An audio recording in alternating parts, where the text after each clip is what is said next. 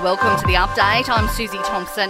Legislation will be introduced into Queensland Parliament by the end of next year to criminalise coercive control. The family of Brisbane woman Hannah Clark is among those who have been campaigning for the change. It's been 2 years since Hannah and her 3 young children were set alight and killed by her estranged husband.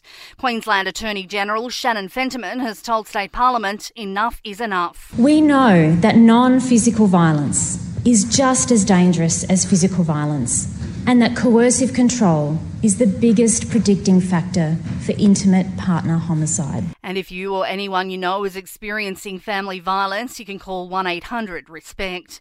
New South Wales Police are investigating the death of a suspected drug mule in Newcastle, confirming a ship is now being searched.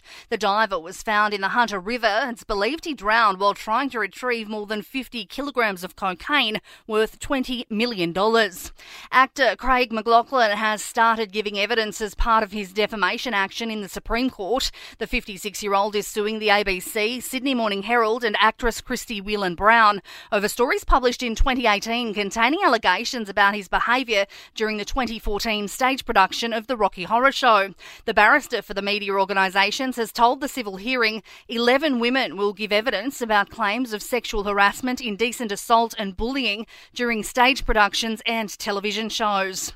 The Northern Territory's Chief Minister, Michael Gunner, has resigned, effective immediately. I'm not going to stay in the job longer than I need just for the cheque or the ego. 46 is young for a Polly, but it is pretty old for a father of a newborn and a toddler. And that's who I want to spend more of my time with now for as long as I can. A corrections officer who was on the run in the US with a prisoner she helped to escape has died from self-inflicted gunshot wounds. The pair had escaped Alabama and were found hiding out in a hotel. When discovered, guard Vicky White shot herself. Lauderdale County Sheriff Rick Singleton says the prisoner will be placed in solitary confinement to ensure he can't escape again. He will stay in handcuffs and shackles while he's in that cell. If he wants to sue me for violating his civil rights, so be it. In sport, the Socceroos will warm up for next month's FIFA World Cup playoffs in Doha with a friendly against Jordan. The sides will clash on June 1 in Qatar. And in the Indian Premier League cricket, Pat Cummins has taken 3 for 22 from 4 overs as Kolkata thrashed Mumbai by 52 runs. In entertainment news, devastation for singer Nick Cave, confirming the death of his 31-year-old son Jethro. No word yet on the cause of death, but he'd been released from prison just 2 days prior. It's the second such tragedy for Cave, whose son Arthur died in 2015 following a cliff fall.